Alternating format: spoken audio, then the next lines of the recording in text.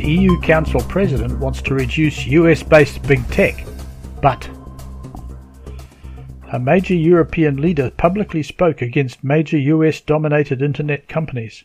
Quote, "The world needs to be wary of the rise of tech giants such as Google, Apple, Facebook and Amazon, comparing their powers to those of countries such as China," European Council President Donald Tusk said in Warsaw on Friday.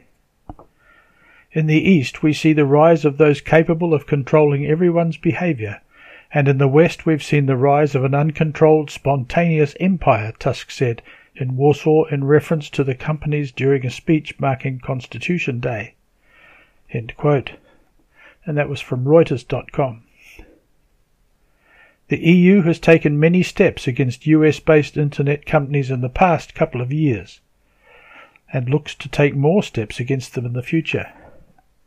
Notice also the following, quote, "Technology companies based in Seattle or Silicon Valley now account for 5 out of the 5 most valuable companies in America, leading to a spate of commentary last year from lawyers like Columbia's Tim Wu to economists like Harvard's Kenneth Rogoff during that big tech has, in some sense, gotten too big, and in 2019 politicians are starting to listen. Of these 5, Microsoft was the subject of considerable antitrust scrutiny in the late 1990s. Another, Google, has been hit by European antitrust regulators for major fines. European competition authorities suspect that Amazon uses data it gathers in its capacity as a marketplace to develop copycat first-party products, a practice that certainly feels kind of sleazy, though of course not entirely different from the house brands you'll find at any supermarket or department store. Facebook, meanwhile, has been besieged by media complaints about privacy and fake news. But not only do approximately a couple of billion users derive daily entertainment from the free service, but the service's sheer ubiquity makes it hard to leave. Google, like Facebook, also uses black box algorithms to surface content to users that can dramatically sway the fortunes of individual publishers' fates, while also raising questions about editorial skew. End quote. And that's from Vox.com. What is commonly known as big tech is more and more seen to be like Big Brother, a totalitarian system to decide what information people should have available to them. But although various ones in the EU are warning against it, the biblical reality is that Europe will become totalitarian itself. Europe wants to dominate big tech itself. It is working on many ways to bypass the USA.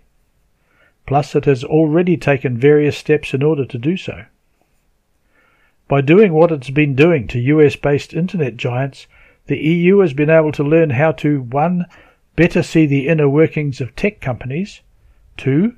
Gain access to software and software techniques of big American internet firms, 3. Quickly identify content it does not approve of, 4. Quickly delete content it does not approve of, and 5. Collect data on those it wants to monitor. The Bible shows that a European totalitarian dictator will rise up, and this will not end well for the USA, the Middle East, or Europe itself. So far, Europe has placed a lot of pressure on big tech to censor, yet even more censorship is coming. Jesus said, quote, "The night is coming when no one can work." That's John chapter 9, verse 4. In an October 23, 1980 co-worker letter, Herbert Armstrong wrote, quote, "The Bible warns us the time is just ahead when no man can work in the Lord's work." In a November 22, 1982 co-worker letter, Herbert Armstrong wrote, "Brethren and co-workers, the prophesied Great Tribulation will soon start after the European unification. That means our work of spreading the gospel of the kingdom of God will be finished. We have not now much more time. Soon shall come a famine of hearing the word of the Lord. God says, work while it is day, for the night is coming when no man can work in the work of God. Nothing else is important in our lives now, but this all-important work of God." End quote. So the Bible tells of a time that will come when the word of God will not be found. and that would seem to be because it will be taken off the internet. In the 21st century, the internet is accessed by people in every country, and thus some type of internet restrictions or suspension or site removal is coming. The prophet Amos was inspired to record the following, quote, "Behold, the days are coming, says the Lord God, that I will send famine on the land. Not a famine of bread, nor a thirst for water, but of hearing the words of the Lord. They shall wander from sea to sea, and from north to east. They shall run to and fro, seeking the word of the Lord, but shall not find it." That's from Amos chapter 8, verses 11 and 12. But Matthew 24:14 will be fulfilled before the full famine of the word happens. After the gospel of the kingdom of God has sufficiently reached the world, the end comes and the beast will rise up, and more totalitarian controls will be put in place. Actually, Europe is in the process of establishing an enforcer for 666 controls. Many big tech companies are already biased against the Bible and those who claim to teach what it teaches. Some see that the problem needs to be addressed. But the biblical reality is that 666 control and Orwellian suppression of the truth is coming. We are getting closer to that day, with technologies unheard of when God inspired Amos and John to warn what would happen.